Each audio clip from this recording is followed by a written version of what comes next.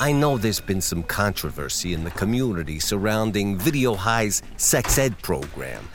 But looking at you, I think it'd be fine to cut it from the curriculum.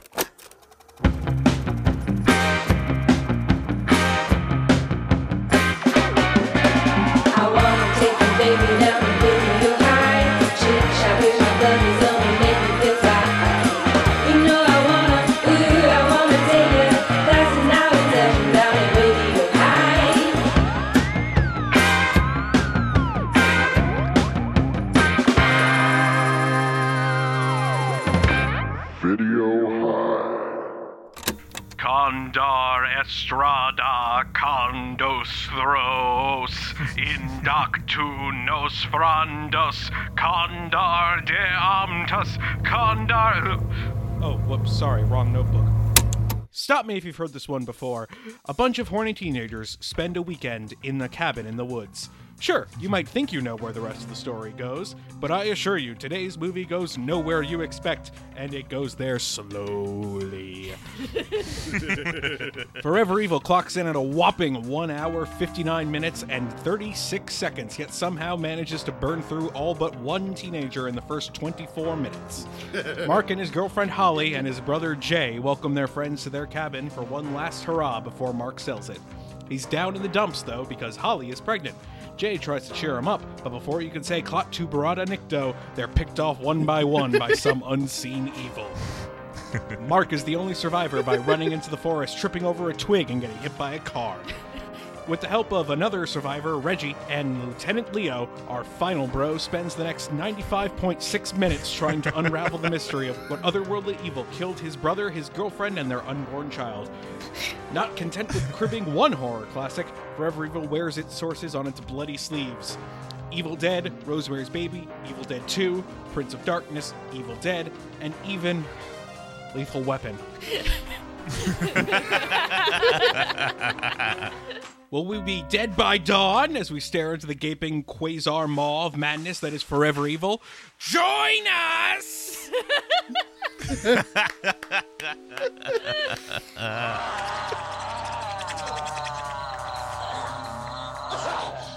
What we're dealing with doesn't give a damn about any law, and that's assuming you could lock it up. I'm gonna find it, and I'm gonna kill it.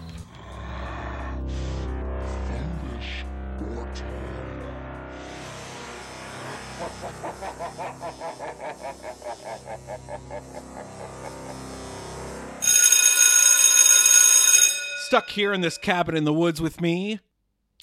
You gotta warn me how your team picks up. I thought you guys froze. I thought Skype froze. Okay. Let's try it again. Stuck here in the cabin in the woods with me, Jamie. Somewhere, a podcaster named Jamie is screaming. Greg. I don't care if it's a cult murder crime scene. I want this fucking cabin. It's so good. It has a spiral staircase. The property value is very high. Casey? So high. Oh, no, I didn't think of a funny intro joke. This is an epic. This is like Video High's version of like a David Lean epic. This is a long-ass movie. This movie is fucking David bloated, though. Yes! Gregory! Coming out hot. Oh, I mean, God. listen, I loved it. I actually had a great time, Yeah. but lean this movie isn't. No. This movie has almost exclusively fat. I felt physically drained by the end of this movie. Like, I enjoyed it, but I had to go straight to bed because I was so tired. Meanwhile, I started writing feverishly like I had seen the face of God. Well, you saw Yog Kothag. Y'all Y'all Kothag. Yeah, if you walked across this movie's cutting room floor, you would not have to step carefully. There was not a lot left, I'm sure, after shooting. They left it all in, baby. They screened the assembly and they were like, Print. We open, as all good horror movies do, on the Windows 95 screensaver. This is the strongest start to any movie we've ever had. It was great. It was such a good opening credit sequence. It was like the original Castle Wolfenstein mixed with an Aha music video. It was beautiful. It was so jarring. I didn't know what I was watching. And I didn't know if we were going to make it out of the maze. We kept taking left and right turns and winding up in dead ends. Like, I don't know. Yeah. Where was the end of this brick maze? Yeah, there were lots of dead ends. Oh, God. Oh, God. Please welcome our exchange student, the Crypt Keeper. More like Scream Saver. It's Halloween, folks. 92 degrees and it's Halloween. Yeah, what a sweaty October we're having. Sure feels like mid-July. The music in the opening sounds like it was written by Kenny Loggins' cat. It was a flurry of piano notes.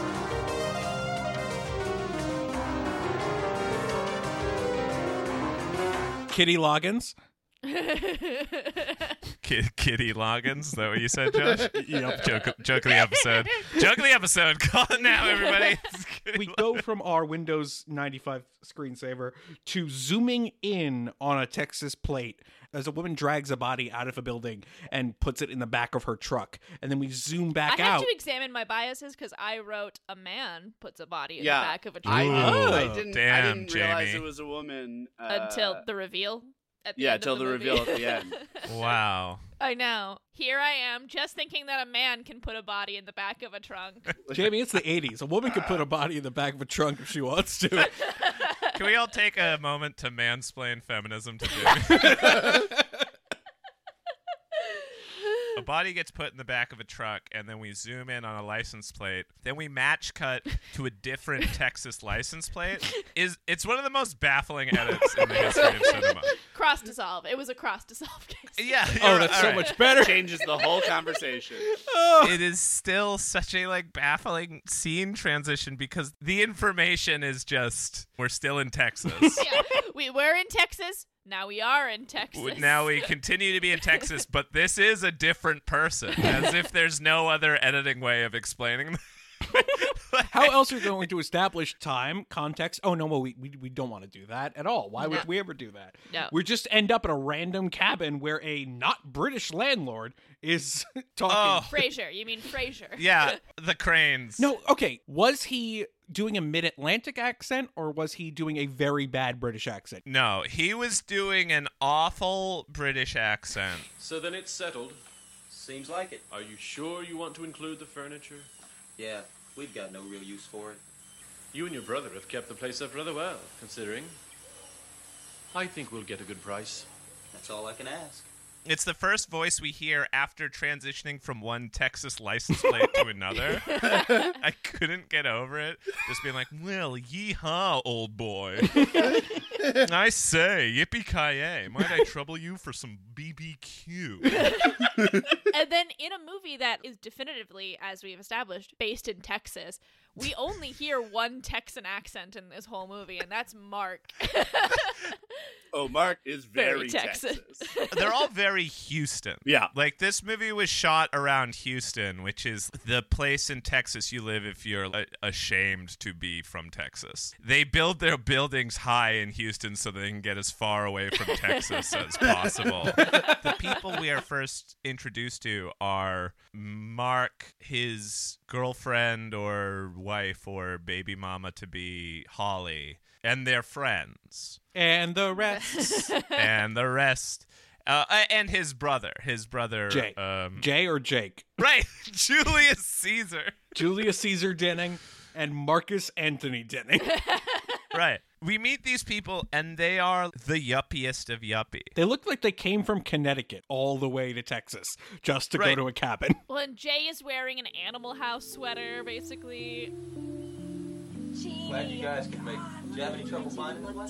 Oh, it's a lot closer to the highway than I It's thought. been ages. God, I love that jacket. Where'd you Oh, I get got it? it at a resale shop, 40s Vintage. I gotta take you there. Oh, yeah, you got it. It's great. I'm worried if we just start breaking down plot points, this will be a 5-hour episode. Yes. So many things happen, and yet so few things happen. I need to dedicate at least an hour to talking about Holly's stuffed animal cat that she carries around everywhere. Yeah. Yes. Holly is dead in the first 10 minutes. Holly's murked very quick. We learned very little about Holly. We learned so much about Holly, and none of it matters. We learned that Holly is pregnant. We learned that they don't know if she wants to keep the baby or abort the baby. And we learned that she really enjoys leaning against trees and stroking a stuffed animal cat that no one references as weird. Yeah. And their costumes are insane. Like, I don't even know what Holly is wearing. It's Well, insane. she's in mourning clothes. Yeah, when she's we wearing meet her. black. Like, it looks like Right. she's at a funeral. She's wearing a series of bags on herself. Yeah. And like you said, petting the creepiest stuffed cat. And I just didn't know if it was a budgetary thing or like. Was it supposed to be a real cat and they just couldn't afford one? What's funny is that this movie takes so many turns, but the beginning of the movie really sets up this child as like a major fixture. Oh, yeah. That other than save a few creepy effect sequences later on, is completely removed from the emotional arc of the movie. But the first And 10 completely minutes... removed from Holly's body. Sick. Sick. You know what's not real common knowledge is that birth controls only have like a 95% success factor. And you wound up in the wrong 5%. Yeah. That's rough. Holly doesn't know if she wants an abortion, and she doesn't know if she wants a baby. What about you? What do you want? I don't know. There's a lot of time spent on this will they, won't they keep the baby, like almost an Eraserhead like distrust of fatherhood is like sort of how it's set up. Mm-hmm. I agree with you in everything you said, except the phrase "a lot of time spent." I mean, as much time as is given credence to any other emotional arc Yeah. in the movie. Right. It's the same amount of screen time that they give establishing who the teenagers are. Are they teenagers? No, I- no no, way. 25. These are- But I mean, are 30. they supposed to be? I have actually no idea how old they're supposed to be playing. Surely mid to late 20s, if not early 30s. But they are called young throughout. And I think, wasn't he referenced as something a boy is doing will affect your life Yes. right now when the tarot card reading is happening? I think they are supposed to be like, I don't know. Young. Young. No way. No way. No way. The cast of the beginning of this movie looks like they all budded off of potatoes that have been left out in the sun. They are the thummiest of people. Fucking Mark looks like Albert Brooks in Drive, like at the end of this movie. Like he is just a bloated man. He looks like Sean Astin in Stranger Things. Totally. Yes. Yeah. This movie was pitched to me as a sort of Evil Dead ripoff. And it is. But- And it is for the first 12 minutes. Right, exactly. It abandons the Evil Dead pretty fucking quick. Look, I love Evil Dead, but as far as character development, like there's much more color in the way they like develop the characters in Evil Dead, but less character. The way they develop these characters are like they are depressed, quippy, sort of just like white yuppies whose life is sort of going off the track of privilege and wealth because they pursue this life of inventing. Yeah, this is the last hurrah for the old cabin. Oh, no. Well, we haven't used the place in years. And we need the money for marketing. So tell me, just what is this great new gizmo? It's a condom with a built-in time warp. Lets you prevent your own birth. Give me a break. So these characters we meet, they're dry and sarcastic, but also cowardly and are shielding these deep sort of, I'm not sure if I'm ready to be a father yet, anxieties. We're not getting that in Evil Dead for what a great movie it is. Like, we're not getting that level of character development. And what's, like, brilliant about this movie is it fucking hard wipes that shit by minute 15. Evil Dead, yeah, okay, maybe not as deep, weird characters that you can read into, but we spend time with the characters. This movie spends no time with these weirdos, and we're expected to care that they are picked off by whatever evil lurks in these woods. Like, Well, it's forever evil. oh, Yeah. Well, Thank and you. what's also interesting about it is it doesn't lean into any of the tropes that Evil Dead, established and built on. Like, there's no Right. punishment for these people. They are Joe Schmoes literally just having a weekend in the woods. There's no like, oh, the premarital sex, you'll get punished for doing that. Literally, someone goes to take a shower and they are murdered in the Right. shower, and then immediately everyone else is murdered. If anything, they have, at least by mid-'80s standards, very sort of playful, healthy relationships with sexuality. They Yeah. like joke about sexuality. Like, no one's a prude, no one's like a slut. Hey, Julie. Julie, how do you stand this guy? Oral sex. They're so insufferably quippy. Oh, Yeah. they think every line is a gem. It's great. Anyone for a game of Crazy Eights? God, how plebeian. I suppose next you want to tell ghost stories around the fireplace. This constant like suburban quipping. I thought it was great. It was the best writing in the movie, where it's developing characters, though they're all the same insufferable type of character, but like that's sort of brilliant in the world of yuppie privilege. They'd all be friends. They'd all have relatively the same sense of humor. They'd all like have a like ease of ribbing each other that is both sort of funny while also being a little like annoying and forced.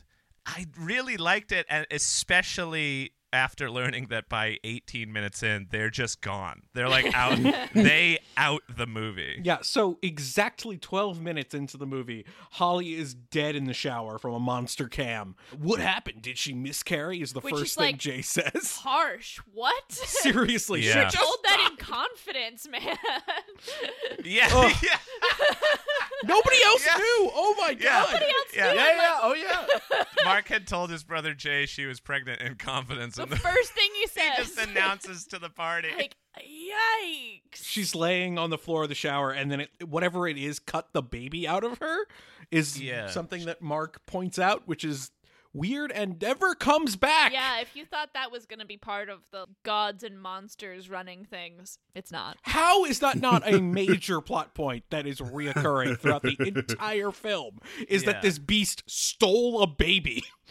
My biggest bone to pick with this movie, their weakest where they have to deal with death and stuff around the high concept sort of murder and slasher and monster stuff. That is where it really falls apart, because the character driven stuff is pretty strong. But then after this fun character development, to take a like hard left turn into finding a woman splayed out in the shower, gutted. There's no panic in the performance. If they're No. experiencing shock, it's a very well managed shock. There's just a like, all right, let's cool it, everybody. What's happened here?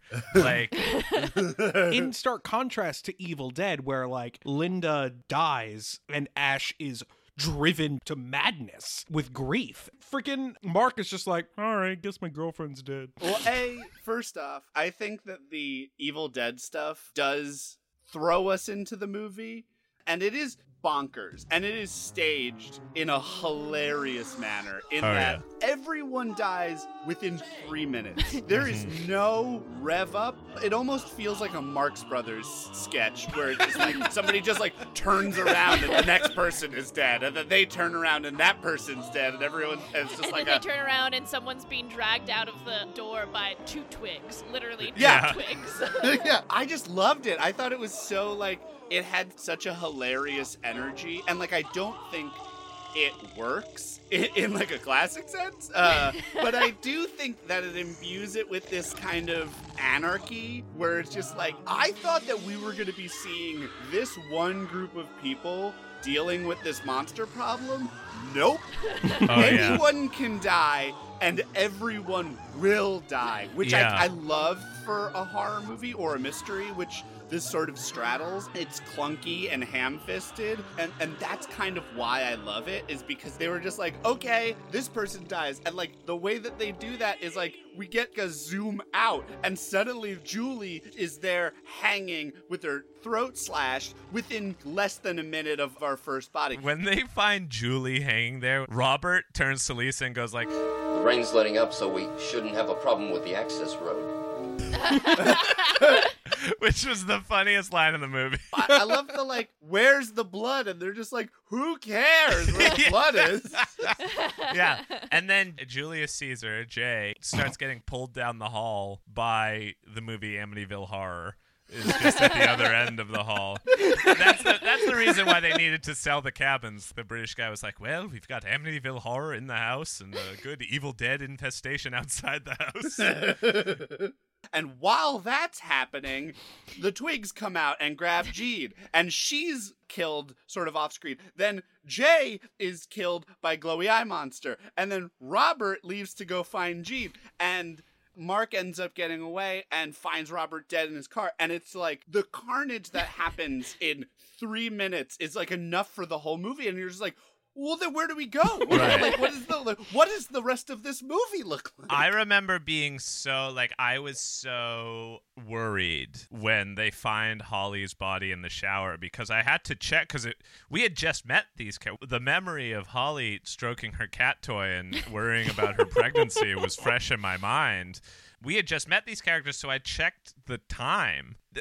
It was at that point that I saw 2-hour movie, and I just was like, oh no, there's 5 people left. They're going to have to stretch their deaths over an hour 48. I was like really into the fact that, because we do see, like you said, Josh, sort of the Evil Dead evil cam, sort of like just a handheld camera walking through the woods. Not as effective as the rushing, swooping camera in Evil Dead. Right. The perfect movie that I dreamed of this movie, and I want to talk about it more when we get deeper in, but it's a movie about people who are experiencing the trauma of surviving a cult ritual sacrifice and like meeting each other, because the like really brilliant parts of this movie later are them experiencing each other's trauma and being there for each other in ways that are not ham-fistedly romantic or sexual like they would be in worse movies, and then sort of driving each other to the brink of madness, where by the end they're wearing like military fatigues and about to murder a real estate agent because they've convinced each other it's the right thing to do.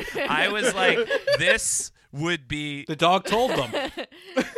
Because the dog told it. Like, I was like, if this ends up being that, like, they've both just experienced psychotraumatic trauma after having lived through something horrible and have convinced each other that it's a Lovecraftian elder one and then just murder a real estate agent, this would be the greatest movie of all time. Yeah. The reason I wanted to bring that up now is because the fact that the Evil Dead cam is more often used to denote each other looking at the other one, I was like, are they the real evil? Are they like the bad? Is the evil really inside themselves because of the trauma they've both experienced? This movie, again, it like flirted with the edge of like something really fucking brilliant. Well, so apparently the original concept sprang from the idea of what would happen if you survived a bad horror movie. Ooh, great. That's a great concept. I would buy that. That's pitch. what the writer, because he was like, what ends up happening is the answer to that question is often you die in the sequel, or you're continuously sort of menaced by the forces of evil over many sequels. He apparently came from the world of comics. The way he thought about it is like, in the world of comics, if you go through something horrible, then you can become like Batman. Sure. And so his concept was like Mark becomes Batman and then he finds his Robin, who's Reggie. Which is interesting. I love that is idea. Interesting. That is, and I think that they do accomplish that in this movie. The problem is I wish they had left the horror movie in the first act, or like kept it out of the second act. So Mark runs into the woods, gets in the car, about to get away. Robert's dead in the back seat. A zombie grabs Mark. Mark rips out its eye, runs into the woods, trips over a twig, reaches the road, and thinks he's safe and gets hit by a car. He also acts like goddamn Ichabod Crane in that moment. He gets to the pavement of the highway and is like, I'm safe! I'm safe! I know that zombies can't chase me to the highway! I win! Zombies hate roads. Have you ever seen a zombie on a road? No, you're right. That's what I'm saying. And then Mark wakes up in the hospital, he is so mean to his doctor. Can you hear me? No. Can you tell me your name? Mark Denning. Your full name? Marcus Anthony Denning. How many fingers am I holding up? 12! Can you tell me who the president is? Who cares? Could you get these things off of me? I'm starting to panic. In a minute. She asks him, "Are you left-handed?" Because, like, that's how he grabbed her in the ER. Does that come back later? No. Okay. I'll add that to my list. Thank you. There's a lot of banter. Like, this is like Italian neorealism in its Evil Dead shoes. Like, Right. 'cause it really is just like real people having real conversations. It's as if while they were writing or making this movie, they were asking themselves the questions of, well, how will the audience know who got him back to health? Or, like, how will the audience know how we see Leo the cop get back home? We have to meet the neighbor character. We have to see her reading a magazine. Neighbor character, the neighbor character. Oh. There's so many things in this movie that they didn't need to be in the movie, but they colored in a whole community. This small Texas town they're trying to portray did feel wholly drawn. I don't know why they needed to draw it all, but they totally drew it. It's the Last Picture Show horror edition. Yeah, totally. And it's funny because, unlike Shadow Creature, I was never confused as to who our main characters were. Right. Even though we were introduced to a bevy of unrelated and sometimes uninteresting side characters, there was never a moment where I was like, okay, it's not Mark. And maybe it's just because Mark was always wearing those primary colors or something. But even like when Reggie shows up outside the cabin, there are so many characters that are introduced in this movie where my first thought at least was, oh, well, that's going to be cannon fodder. I never thought that the introduction of a character was going to be, they're going to be the main character. I thought they're going to die horribly at some point. But like Reggie, there's something about her in her introduction. You're instantly taken in. You're like, okay, it's Mark and it's Reggie. And these are the two people I'm following. And I don't even know what Reggie's story is yet, but I'm fascinated by her. Well, because they make her motivations questionable before we really meet her. So Mark has gotten away, and then cops show up at the cabin to look at all the bodies. Besides introducing us to Reggie, we're also introduced to Leo, the detective, who just like walks on the scene, gets out of a Studebaker like it was something out of Police Squad. I so bad wanted a like voiceover monologue that was, "I'm Lieutenant Frank Drebin, Police Squad. They say you hope you're in hell 30 minutes before the devil knows you're dead. Well, looks like someone called ahead and told him I was coming. I was walking into a scene like I'd never seen before." Like it was scene that would make Manson puke. Yeah. This movie turns into Law and Order evil real quickly. Totally, but in a way that is like, the movie is not perfect, but no side character is not going fucking whole hog on this one. Everyone's playing it up. Even the forensic photographer, who's just as grizzled as Detective Leo, like they've seen this shit 1,000 times. Peter and Leo reminded me of like Statler and Waldorf. Like, totally. Peter, Leo, what do you got? a hand. That's what they pay me for. It is a town where everyone involved with law enforcement is getting too old for this shit. And they say it. I'm getting too damned old for this, babe. I know what you mean. This would make Manson puke.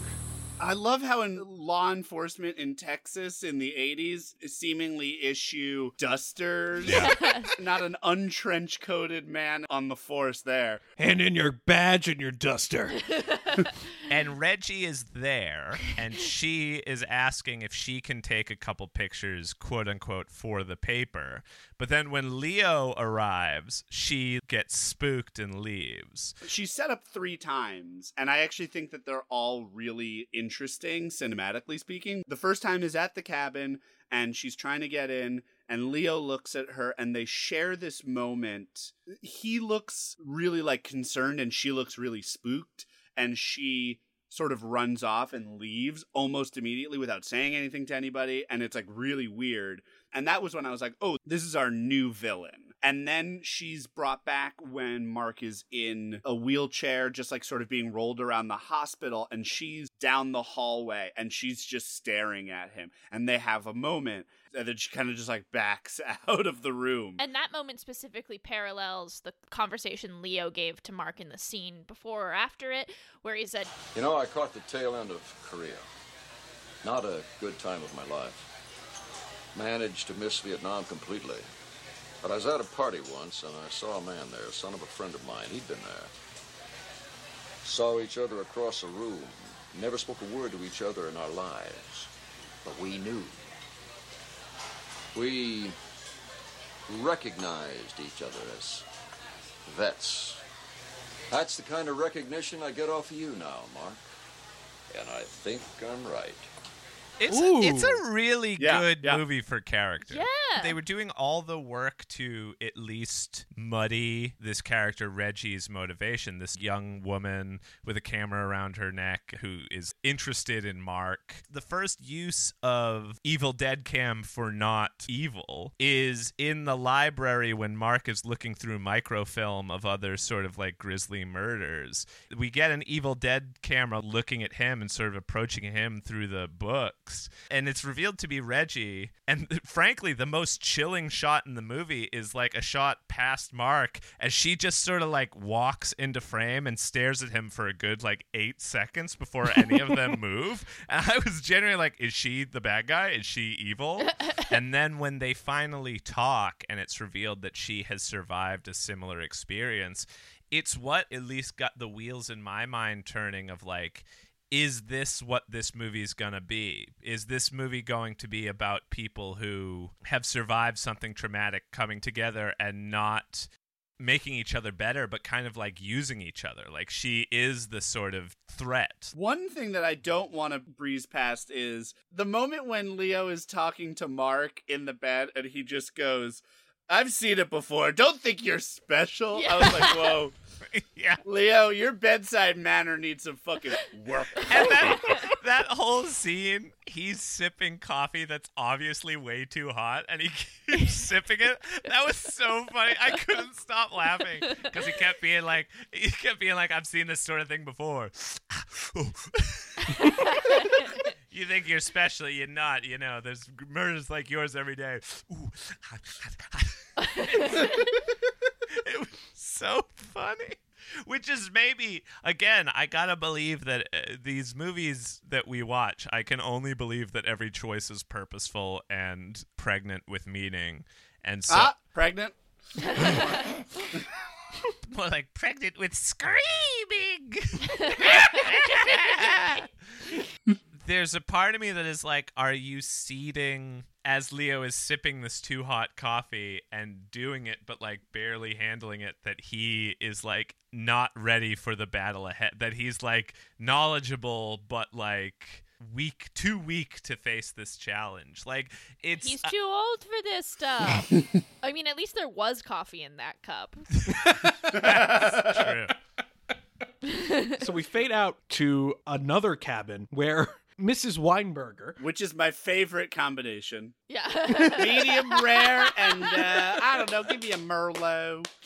Goes to see Brother Magnus. A Texas mom in her 40s on her 50th trip to the fortune teller. Yep. Ready to come out here, and Billy says, "Where are you going?" And I say, "I'm going to see Brother Magnus." And he says, "You're just throwing good money after bad. You just can't put a price on peace of mind, and that's what I get right here is peace of mind." She's deeply Reba McEntire, too. Oh, she is going full Reba McEntire.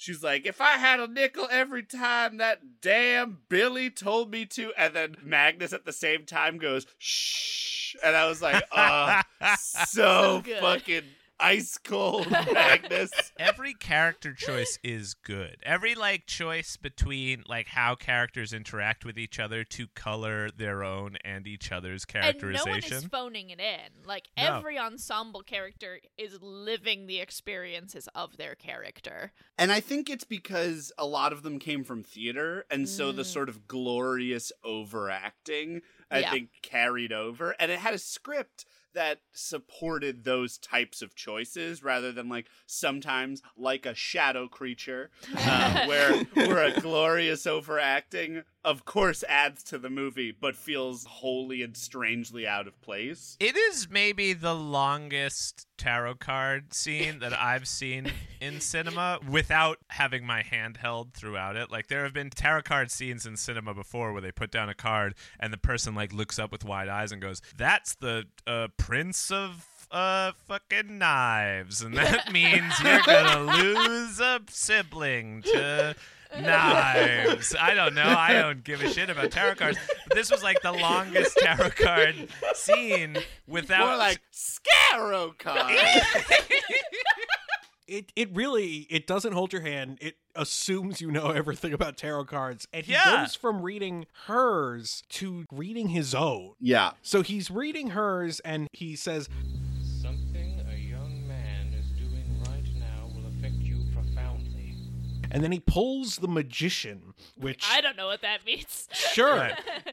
I think it's supposed to be him. He's the magician. He's the magician. I think that's the whole thing. This is a good movie. That makes sense, actually, yeah. Because then he has these visions of a spinning coin with the Venusian man on it and himself, like, falling into an abyss. To just eternity, yeah.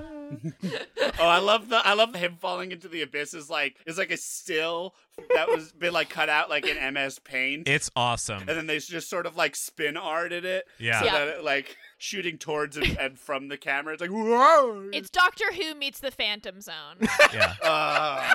Yes, God. The optical effects in this movie are the shit. So good. And the practical effects from this movie are from one of those seasonal Halloween stores that pop up in September. I don't know. There were a couple that were pretty sweet. Most of them, you're very right. But the optical effects in this movie are so awesome. They don't look real, but I don't give a shit. Like, it is so clear that in that shot where Brother Magnus is falling into eternity, they were like, "Hey, actor, who is the writer of the movie?" Right? Oh. I'm pretty sure that's the writer of the movie. I think so. Brother Magnus. If it's not him, it's Gambler-era Kenny Rogers. He looked like Orson Welles' Halloween costume as Dr. Demento. Yeah, totally. But it's clear they just got him to lay on like a carpet of green and just put his arms and legs up. And they're like, "We'll cut it out. Don't worry." It's so good. He pulls the death card and he kicks Mrs. Weinberger out. The monster cam gets Weinberger and Magnus is about to leave, but there's a hooded figure at the door. I was so excited. This was like, it's so rare that you see your sort of dreams come to life. All my fan fiction pitting Kylo Ren versus Randall Tex Cobb from Raising Arizona. Like, finally, I got to see it realized.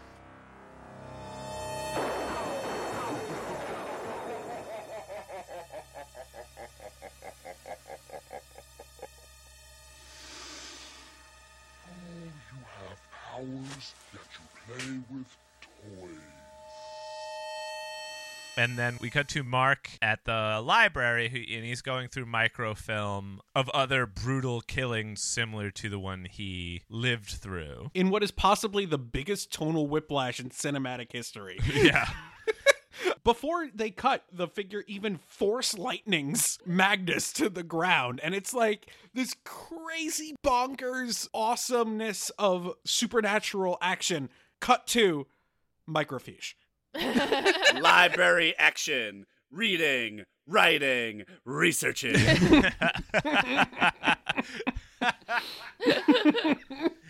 Reggie sort of like is introduced. He finally catches her in his peripheral vision. And then he looks back at what he was looking at, and it was an article that says sole survivor of similar attack. And it's a picture of Reggie. They sort of banter back and forth about like, hey, we both survived some crazy shit, huh? She's been living off life insurance for the last 4 years and has been just like looking for other survivors at various houses, we find out. Kind of new money versus old money, isn't it, though? Like, Yeah. Like, oh my God, it is. She's used to working, so, like, she hit the ground running as soon as she, like, didn't have to physically work anymore. She's like, well, now I'm focusing all my energy in, like, solving this greater cosmic problem. Nouveau riche? More like nouveau ditch in a ditch. The crypt keeper's tired. As they're doing it, they get like the nice Final Fantasy VII music that's like do do do do do do do do do do, like as they like make eyes at each other. Yeah, my note number 1 to this movie would be change all music. Disagree. Throw that Casio on demo and let it ride. We get this monster cam while they're talking that comes up to Reggie's ankle, and it is an adorable black dog. We see this little fluffy puppy. dog. So smiley. He's such a happy dog. Such a cute little hellhound. Oh, he's so adorable. So funny because it's just a cute little black dog. Every once in a while, the Casio music tells us it's meant to be an evil dog, which is good that the music's there because whenever the dog has to like sit and then run somewhere, it's wagging its tail because it's just fucking pumped to be in a movie. It's so excited. It's so happy to be there. Well, it's like also like a black Australian Shepherd, Yeah. so it's not like a big, scary looking dog. Just like a dog, it just loves you, wants you to have a good time. They wanted Black Phillip and they got Slack Chill Pup. Yeah. So to add to the list of movies that this movie rips off, Mark has a cane now, so it's the Dead Zone. Yeah, oh, totally. And he and Leo have been working together. How long? Oh, time has no meaning in this movie. Remind me of the transition scene between when we meet the cute little doggo and when they're in the Bronco with Leo. What's going on there? There is no transition. They cut to them in the car picking up Leo. So, Leo, Reggie here says she's been doing some investigating on her own. Is that a fact? So, Reggie, where you living now? Chateau de Bronco. You're riding in it. Nice decor. Thanks. I did it myself. And Leo is rifling through her possessions in the back seat. Yeah, her underwear, her unmentionables. He's just going through everything in the car, and he finds a picture of Mark's real estate agent, who she says is also hers. Okay. Leo says, let's not do anything stupid, shall we? And I don't know what that means. Right. It's what like was a he threat, like, I guess? What was he threatening? It's so bizarre. Because he finds the, let's be honest, headshot of the Yeah. actor who is playing Nash, the real estate broker. He finds it and he says, "Hey, Mark, isn't this your real estate guy?" And then Reggie like clams up as if it's embarrassing that she has a picture of his real estate guy. And Mark looks at it confused. And then Leo says, "Let's not do anything stupid, shall we?" Which is all very confusing. To me, it read like, why do you have this person we don't really know very well and whose motivations have been fairly unclear so far? And I kind of thought that that's where it was going until they sort of like shifted into like, oh, that's weird that both of our cabins were set up by the same guy. Maybe he's in on it. I think that there was probably more of the scene that they cut and then they added into ADR to like describe it away. The filmmakers in editing were like, we have to add an ADR scene as they pull up saying like, hey, isn't it crazy we both had the same real estate agent? Why didn't you investigate him, Leo? For what? Suspicion of being a realtor? It's like, all right, well. And we all laughed. We all laughed. It's a funny line. But it's, Did we? We all laughed. We all laughed. No, because you're right, Greg. That's what all that scene does is cast suspicion on Reggie. I feel like what they wanted was finding that picture of Nash. We were supposed to immediately put the pieces together that like Nash is central to these crimes and these murders. But it doesn't read that way in the scene, so they needed to add the ADR later. And also, Nash is 40 minutes ago in the movie at this point. Right. Yeah, in one and was scene. only there. Yeah, was there for like 4 lines and then leaves. I mean, he immediately. did have that suspicious standing up outside his car to stare back at Mark, and a Casio sting happens. So, we should have known then. That Also, in that scene presents something that never felt fully formed, like a suspicion between Leo and Reggie, or that read almost like a past relationship. Yeah, Yes. that was interesting and never followed up on. This movie drops subplots like it's a new waiter trying to carry too many dishes. Anyway, whatever is going on there, Leo, Reggie, and Mark show up to brother Ben Magnus's house. Through ADR, the movie tells us, Nash is important. The real estate agent is important. He's the villain, by the way. Leo, steps out and is like, You two stay here. Bullshit. Okay, then stick close. They set up Magnus trying to give Leo a bunch of information, and in case you were wondering, there's a big ass box in the middle of frame that says stuff for Leo on it. And it is facing the fucking camera. Yeah. It's like just so you know, audience. And then what's great is that they start to empty the box, and the contents of the box are Oh the my God, following. they're so Really good. Yes, please. 1, the Necronomicon. The Sumerian Book of the Dead. 2, The Gate and the Key. 3, a book called Lost Gods. And 4, a definitely made up, but no less amazing, The Chronicles of Yog Kothag. No, sorry. That's Yog Kothag. The Chronicles of Yog Kothag. That's Kothag. Excuse me. And then a series of well-placed newspaper clippings that fill in the details. it's a beautiful moment of semi-literary filmmaking. They lift up and they say The Gate and the Key by C.D. Ward, which is a reference to Charles Dexter Ward, which is a H.P. Lovecraft. The case of Charles Dexter Ward is an H.P. Lovecraft. Oh, So okay. all of this stuff is very sort of vaguely Lovecraftian. There are literary bases to all the stuff in this movie. Someone has read a Lovecraft. It's so great. I feel perfectly suited to this movie because I've only read The Case of Charles Dexter Ward. So I'm You've read as much Lovecraft as the writer-directors. Exactly. This is the movie that I'm more interested in seeing. Once we start getting into this elder god cultist thing, this is the more interesting thing to me. I mean, cults and devil worship always going to be interesting because worshiping something evil is so similar to worshiping something good, and people understand religion.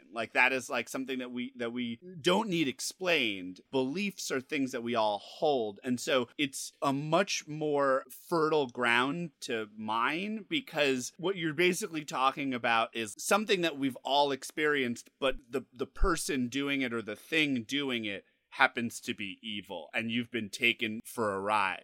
As trends come and go, that is one that will always remain interesting. While Mark and Reggie are rifling through stuff for Leo, Leo is checking out the rest of the house, which has been abandoned, but he sees the dog outside the window, and then he turns away, and when he turns back, it's gone. And that's the end of that. Then they see newspaper clippings from 65 years ago. A night watchman was killed. And the suspicious thing is, they passed up on stealing untold amount of wealth and only stole the dagger of Yog Kothag. Kothag. So he was a night watchman, but really it was he was a knife watchman. Nice. So Ben left a note for Leo saying he's coming back. And then we cut to an unknown woman in PJs talking to Mabel on the phone. For a very long time. So I says to Mabel, The Russians put a man on Venus. The first penis on Venus. And she gives her sort of famous last words of nothing exciting ever happens around here, which is always a bad omen for that character. And But then, it's not. surprise, she doesn't die. Right. It's insane. I have a question for 1987. Is this what people did? Did they just read each other magazines on the phone? Yeah, I mean, this is what we do now. Yeah, this is what we're doing on Zoom. Are you kidding me? Look at this magazine article I've read. Don't you like it? Do you agree with it? Here's a joke about it. Like, this is what we are doing now. Meanwhile, Reggie is dropping Mark off at Mark's place, and Mark is trying to get it in. It's the best segue ever. Right. So anyway, Holly wasn't exactly what you call beautiful. Oh!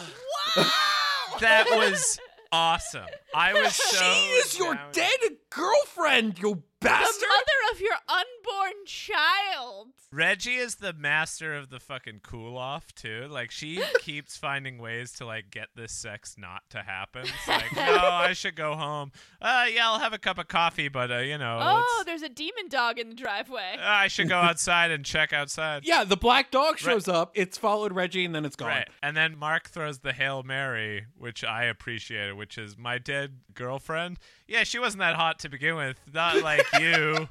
It's the first impression I had was like Mark was trying to get it in, but like the conversation and their relationship later seems to hint elsewhere. Yeah, this scene turns on a dime to be actually very interesting. It ends with the poetic, I got away, but I still got maimed. Yeah.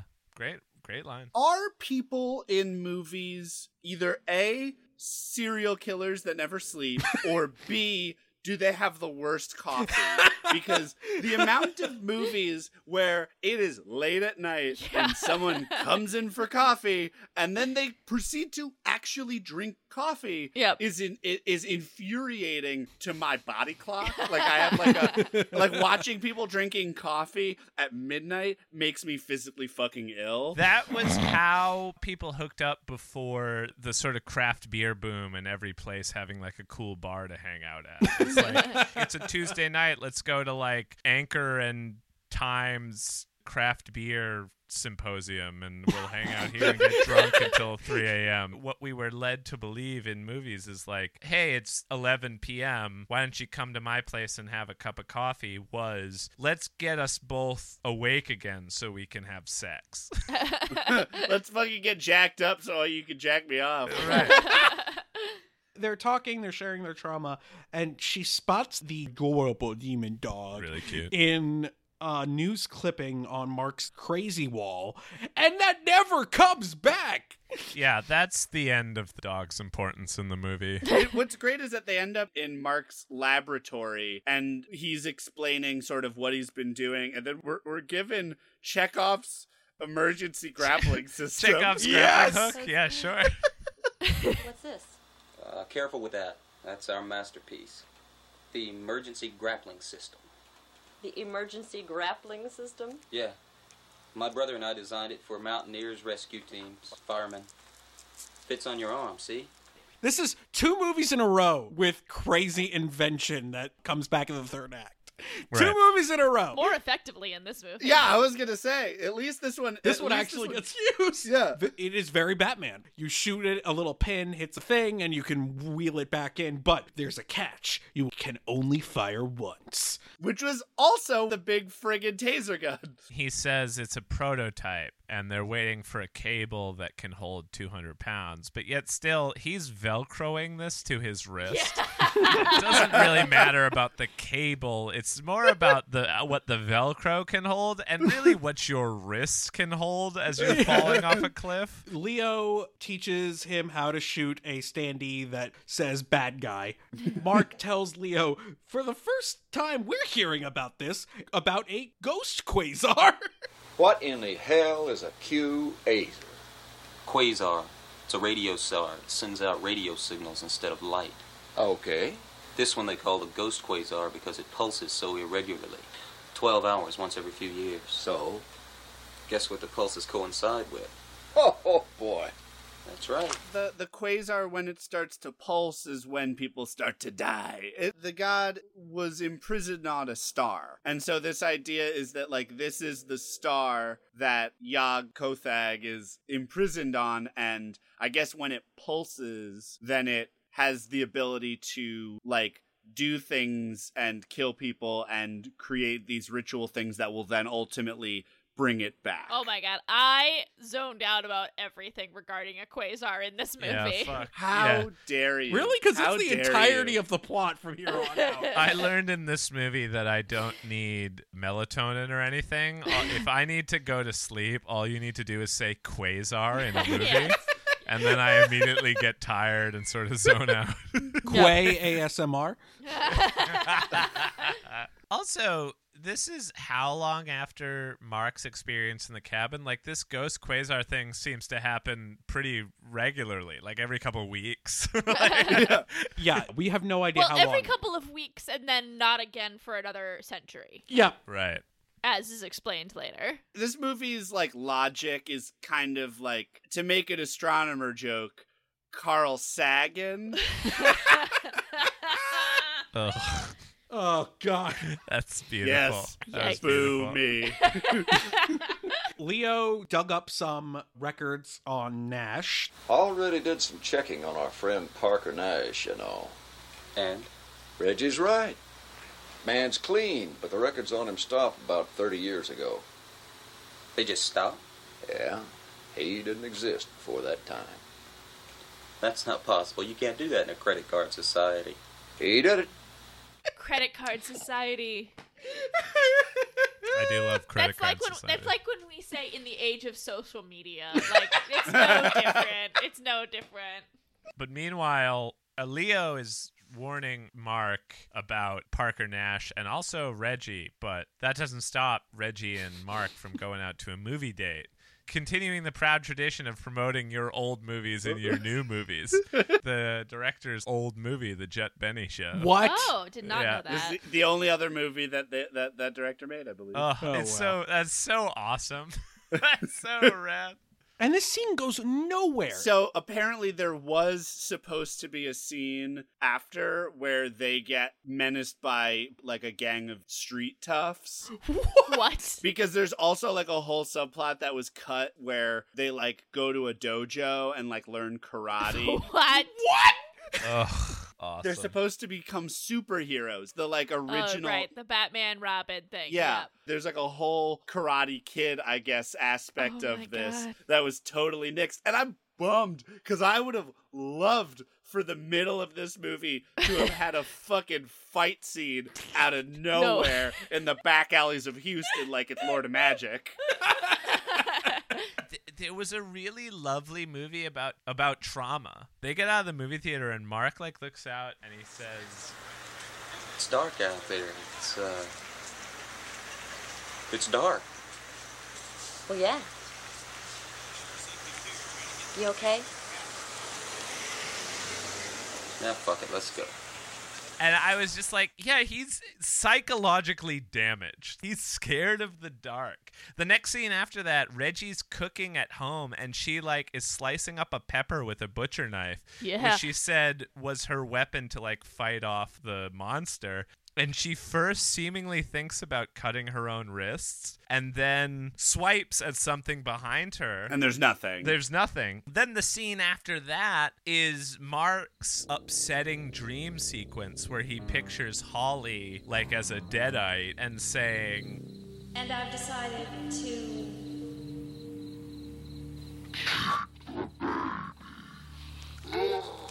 then opening up her stomach and the baby crawls out. Like, I was sad how often this movie tried to like spook me with a scary dog or like a wizard battle. You're never gonna do fun Evil Dead effects like Evil Dead. So every time they tried, it was a bummer. But all the other stuff was great. I mean, I understand what you're saying, but we could have continued to have a little bit of it and doubled down on exactly what you're talking about, the shared trauma stuff. But then where it gets lost is like in the next scene where we have Leo writing a letter for an entire scene.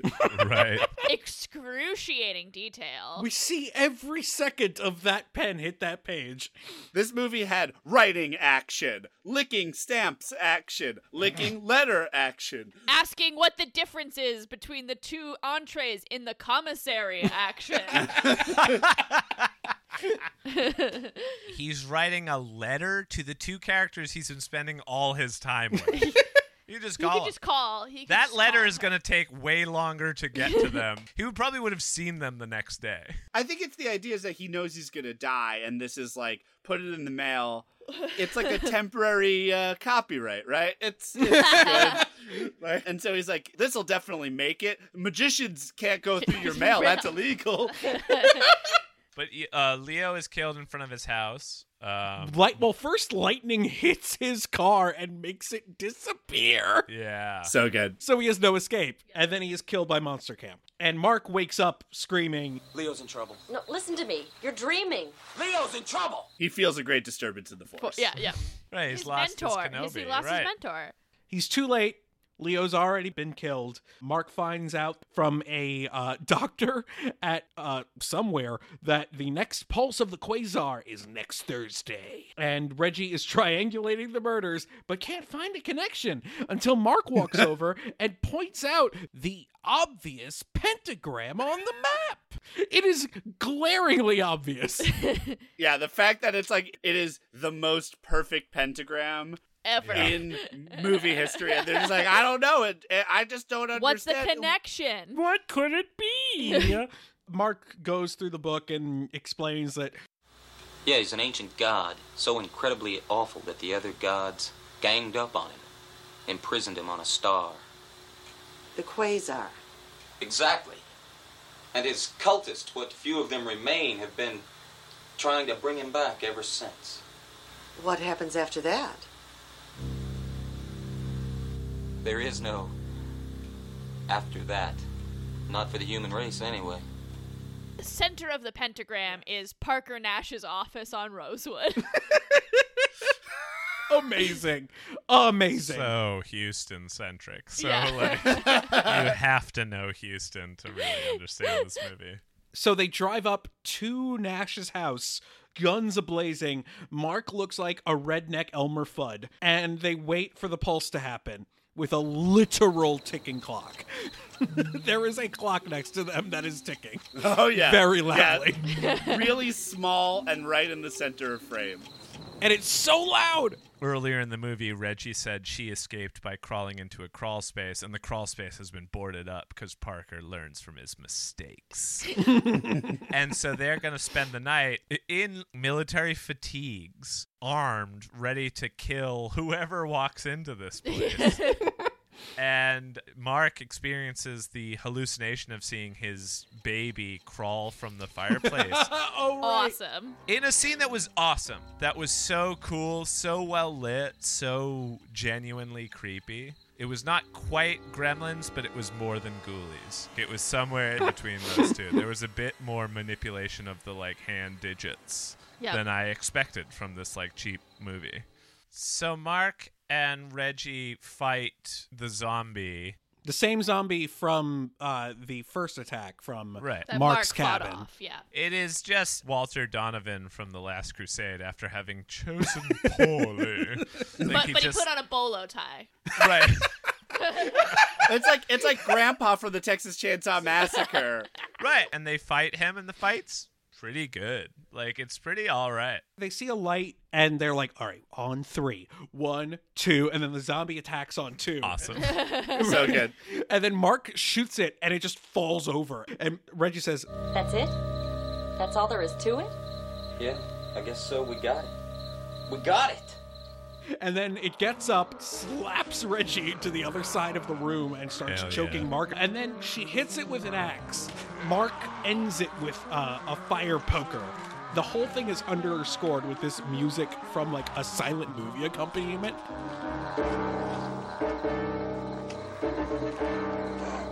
It's like a really overzealous baseball organist. It's like the announcer's stalling for time as they're figuring out a play. And they're like da da da da da da da da da da da. Because Mark has pinned him to the ground through his heart with a fire poker. They think they've gotten away, and so they start to drive away. And then we get a 5-minute scene with the zombie who is just sort of walking through the woods trying to find them. Well, it's great because they're fighting him in the house, and it is abject, total darkness. So then when they leave the house, it's full on middle of the morning sunrise. Of course the zombie isn't dead. We pan up from like its feet, and the zombie like spikes the camera as if to say like, you knew where this was going, guys, and then somehow has ended up in front of them. I thought that scene was great because for a moment, like with every other character in this movie, we're meant to be like psychically close with the zombie. Yeah. Oh yeah. Like for a scene, we get the zombie's point of view, which is just like, I'm hunting these kids day and night. This is crazy, slogging through the woods. And then in the Ford Bronco, they run the zombie down, and from the point of view that we get, they hit that actor with a car. This is not an effect. They straight up ran that actor in zombie makeup down. Like a little bit. They didn't like kill him, but they got close. And then Mark says, It's not dead yet. Get the gas. But I hit it with a fucking car. I got hit with a car. I'm still living. Get the gas. So awesome. It's so good. Listen, I wish more horror characters had that kind of logic. It's brilliant. He pulls out the gasoline, douses it, and then uses a lighter that he got from Holly, which we've never seen before. We saw in one scene. We saw it at the beginning during of the movie. poker. Yeah. When in poker, we had a close-up. He's fidgeting where with he it. was fidgeting with it, and it's like, love you forever, love Holly. All right, fair. Promise fair I won't enough. ever die. I love Holly. Yeah. If I die, I hope you avenge me, Holly. Complaint rescinded. Reggie and Mark go to a motel. They sort of chill out after having just what they think is kill a zombie. And again, it's the scene of the movie that I thought was perfect. Yeah. This is the movie you want, is the This scene. is the movie I want, which is he's on like an adrenaline high. He's going fucking nuts. She says, my favorite piece of dialogue in the movie, because it makes no goddamn sense whatsoever, but it felt very natural, which is she says, Would you stop sounding like the mighty Thor for a minute and make some sense? Such as. which makes no goddamn sense at all. And this scene, she admits that she loves him. And in a lesser movie, he would have been like, I love you too. But he's like, what? Love me? I can't love you. What are you talking about? I've lost that ability to love anyone. And she has imprinted on him, whereas he is still all adrenaline, all like vengeance. I was so goddamn into this scene. I was so down with the fact that this movie just didn't lean on the lazy, like, oh, we're male and female leads, so we love each other now. But I also like the subtext of she feels whole again. She's accomplished what they set out to do, which was kill this monster. And it's clearly never going to be over for him. Yeah. He is going to be fighting these demons for the rest of his life. Forever even. The moment when he pulls out the huge stack of dynamite, you're like, this is a crazy person. Yeah. Oh, this guy has lost his fucking marbles, and not in a metaphorical way. Like, he ain't got no marbles. Right. When you have Wile E. Coyote TNT, there's no subtext left anymore. But just as quickly as this scene starts, it is over because he goes to take a shower, I guess. Bad idea. Awful idea. Never take a shower in this is how movie. this started. And he gets stabbed. He turns around. He's got a knife in him. And the charred zombie is standing behind him. Not just any knife, the dagger. The dagger. Yog Yeah. Kothag. Oh, is it the dagger? Yeah, that's the Oh, dagger. yeah. That explains it. Okay, thank you. Yes, that's why he can Yes. get killed with it later. Yes, okay, Spoiler thank you. alert. That explains Spoiler- it. I was spoiler alert. so confused. Bullets don't Yeah, work, but this knife- random- No, it's the dagger of Yog Kothag. It starts lurching toward Reggie, but finally we get Chekhov's grappling gun. Yes. He uses it to grab the zombie, and it is actually badass. Yep. Pull it back towards him. Yeah, it's sweet. Reggie manages to get away, and he pulls the knife out of himself and stabs the zombie with it. That scene rules. Correct.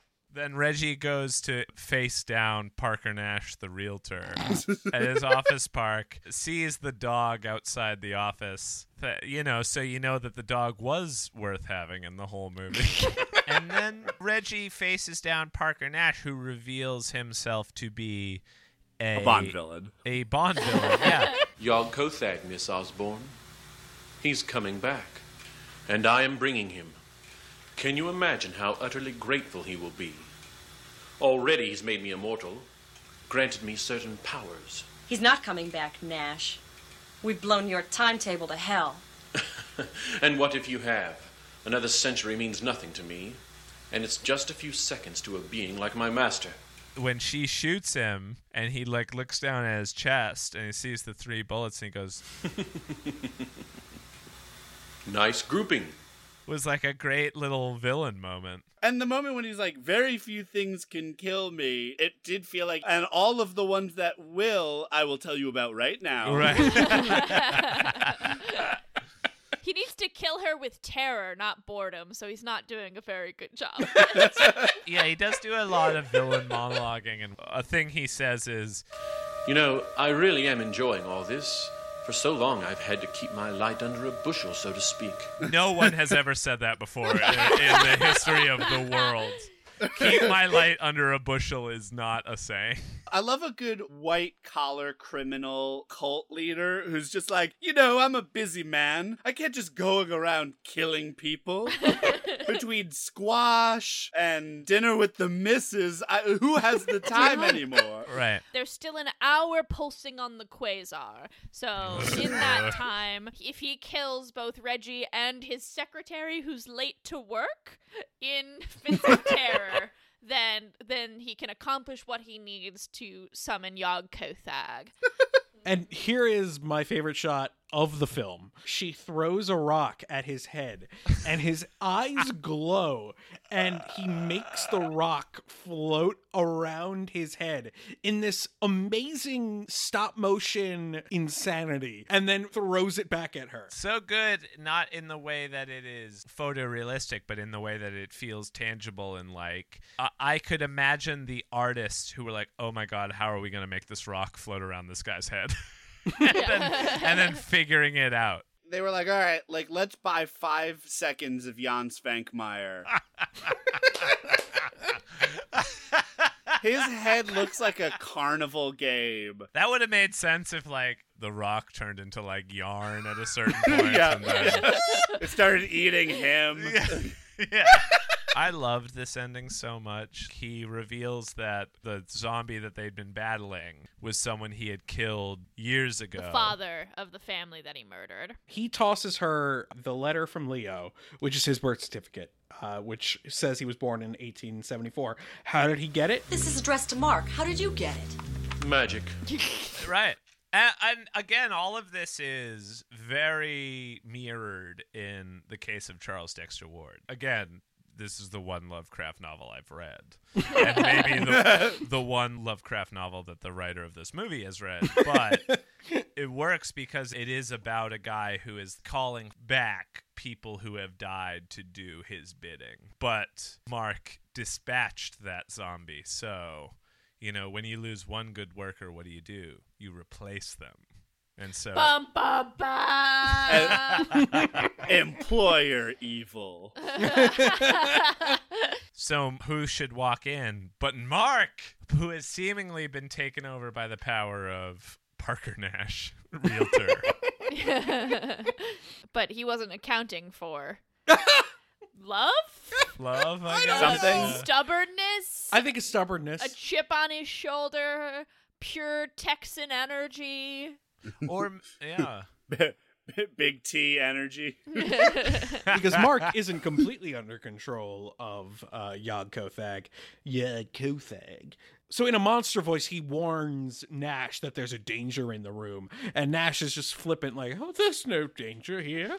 But he pulls the dagger out and stabs him with the dagger of Yog-Kothag. Did anyone write down what he said? What did he say? It's right here, asshole.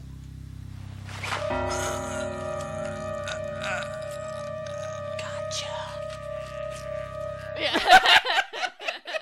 Sick. It's sick. He collapses or something? Like, what happens here? Well, because the power of I'm assuming Parker Nash is what's keeping him alive. So Ah. once he's now like killed him, he's lost the necromantic power that was holding him up. Okay, yeah, that makes sense. Reggie drags him out, and this is the opening of the movie. The most baffling bookending I've ever seen. It lends nothing. Like, it's purposeless. No, I would disagree. Because as made zero sense but some comedic sense to Shadow Creature, what makes perfect sense here is, like Cosmic Horror, the ultimate message is that this is all a loop. There's no winning. Doesn't mean Yog-Kathug has been defeated. It's just this one little play that we humans have had some sort of effect in that means nothing to the ultimate power of Yog-Kathug. Kathug. But it's not quite over. Right, we see the ultimate power of that Yog-Kathug. Yep.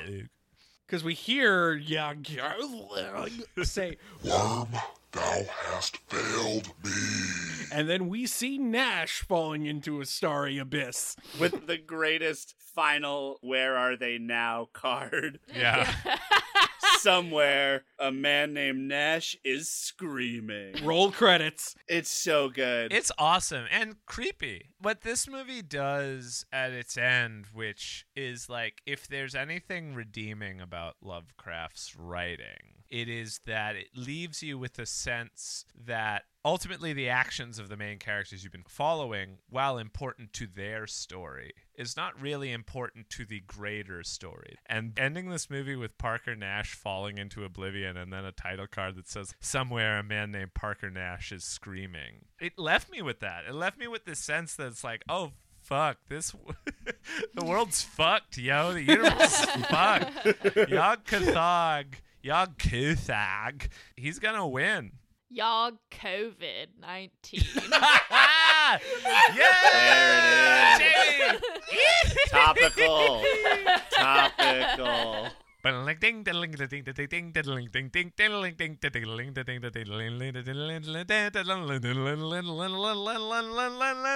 Rip off report card. Nice. The Forever Evil ripoff report card is brought to you by the Necronomicon. If it's dead, you'll want to make sure it's evil dead.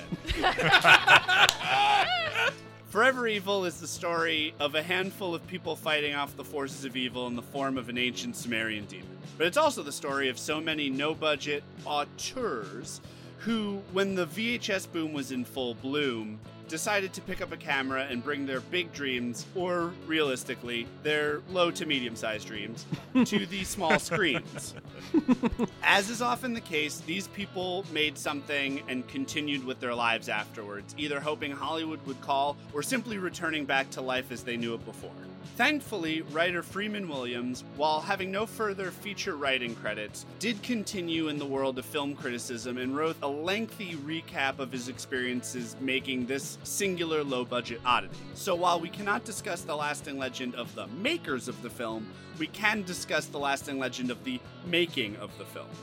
Whether the filmmakers were aware or not, it was common in the direct-to-video days to front-load a film. At film markets, it wasn't uncommon for prospective buyers to pop in a tape and see what goods lie within the first 10 to 30 minutes or so, but would rarely watch the full movie. So it kind of makes sense why the first 30 minutes of this movie are totally batshit and everything you want to see, and then it settles into a procedural.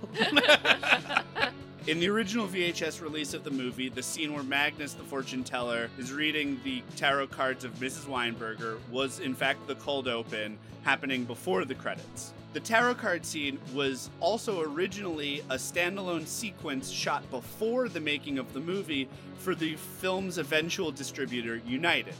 United gave the writer and director $1,000 to produce a 10-minute demo reel to show that they could in fact make a scary movie, and director Roger Evans chose to shoot something entirely new rather than a sequence from the film. This ended up in the film, but was supposed to happen 45 minutes in, which is where we ended up seeing it, having watched a YouTube rip of the restored DVD versus the original open on the VHS. Makes so much sense. Originally, the script was too short. It clocked in at about 60 pages, and so Freeman Williams decided to sort of flesh it out. And when they did a table read, it ended up at 3.5 hours, which gives you a sense of why this stands at a bloated 2 hours at the final cut. Jesus.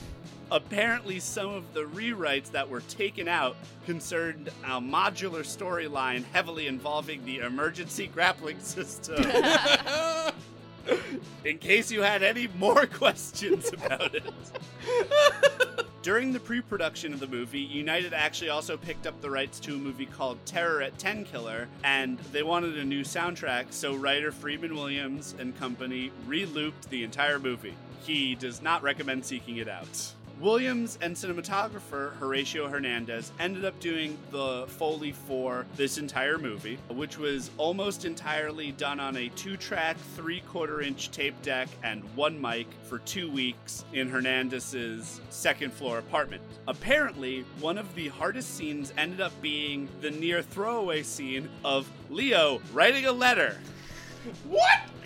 Because he said writing the letter, putting it in an envelope, putting on a stamp, etc., all had separate specific sounds that were so closely grouped together that it would be near impossible to start and stop the tape in time in a way where that would make sense. Oh my god. Oh, wow. And unbeknownst to them, United ended up changing the soundtrack anyway, cutting down scenes and squashing sound effects, effectively creating a slightly out-of-sync movie, which the makers only learned upon first renting the film on street date at their local Houston area video store. Oh. Ultimately, Forever Evil became one of United's best-selling videos. So, after all the headache, at least we know that this particular evil is forever. Maybe Forever Evil was the monsters we met along the way.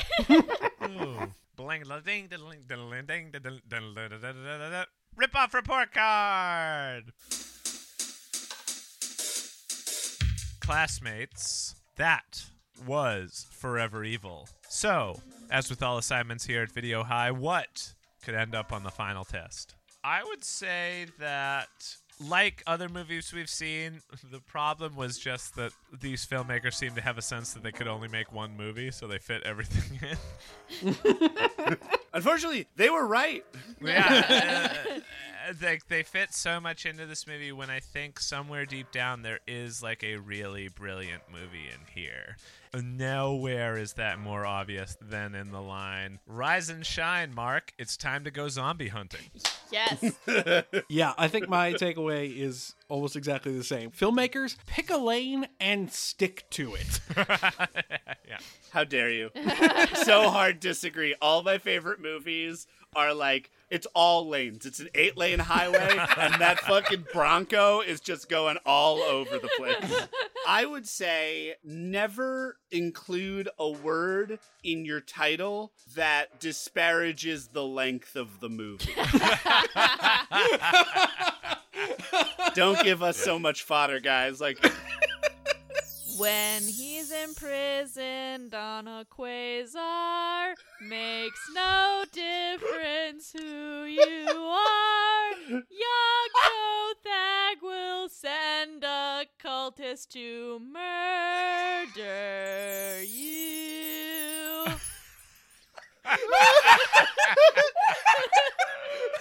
I love the Jamie songs. Magic is real.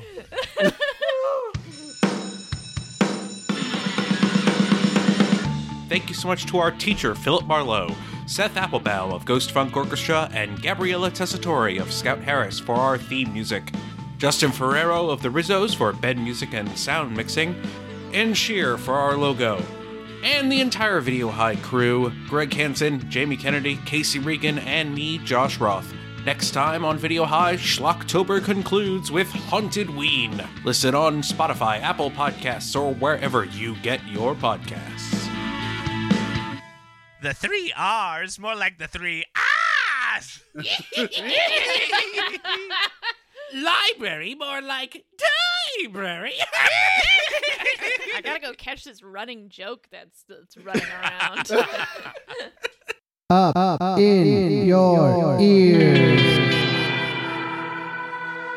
Podcast Network.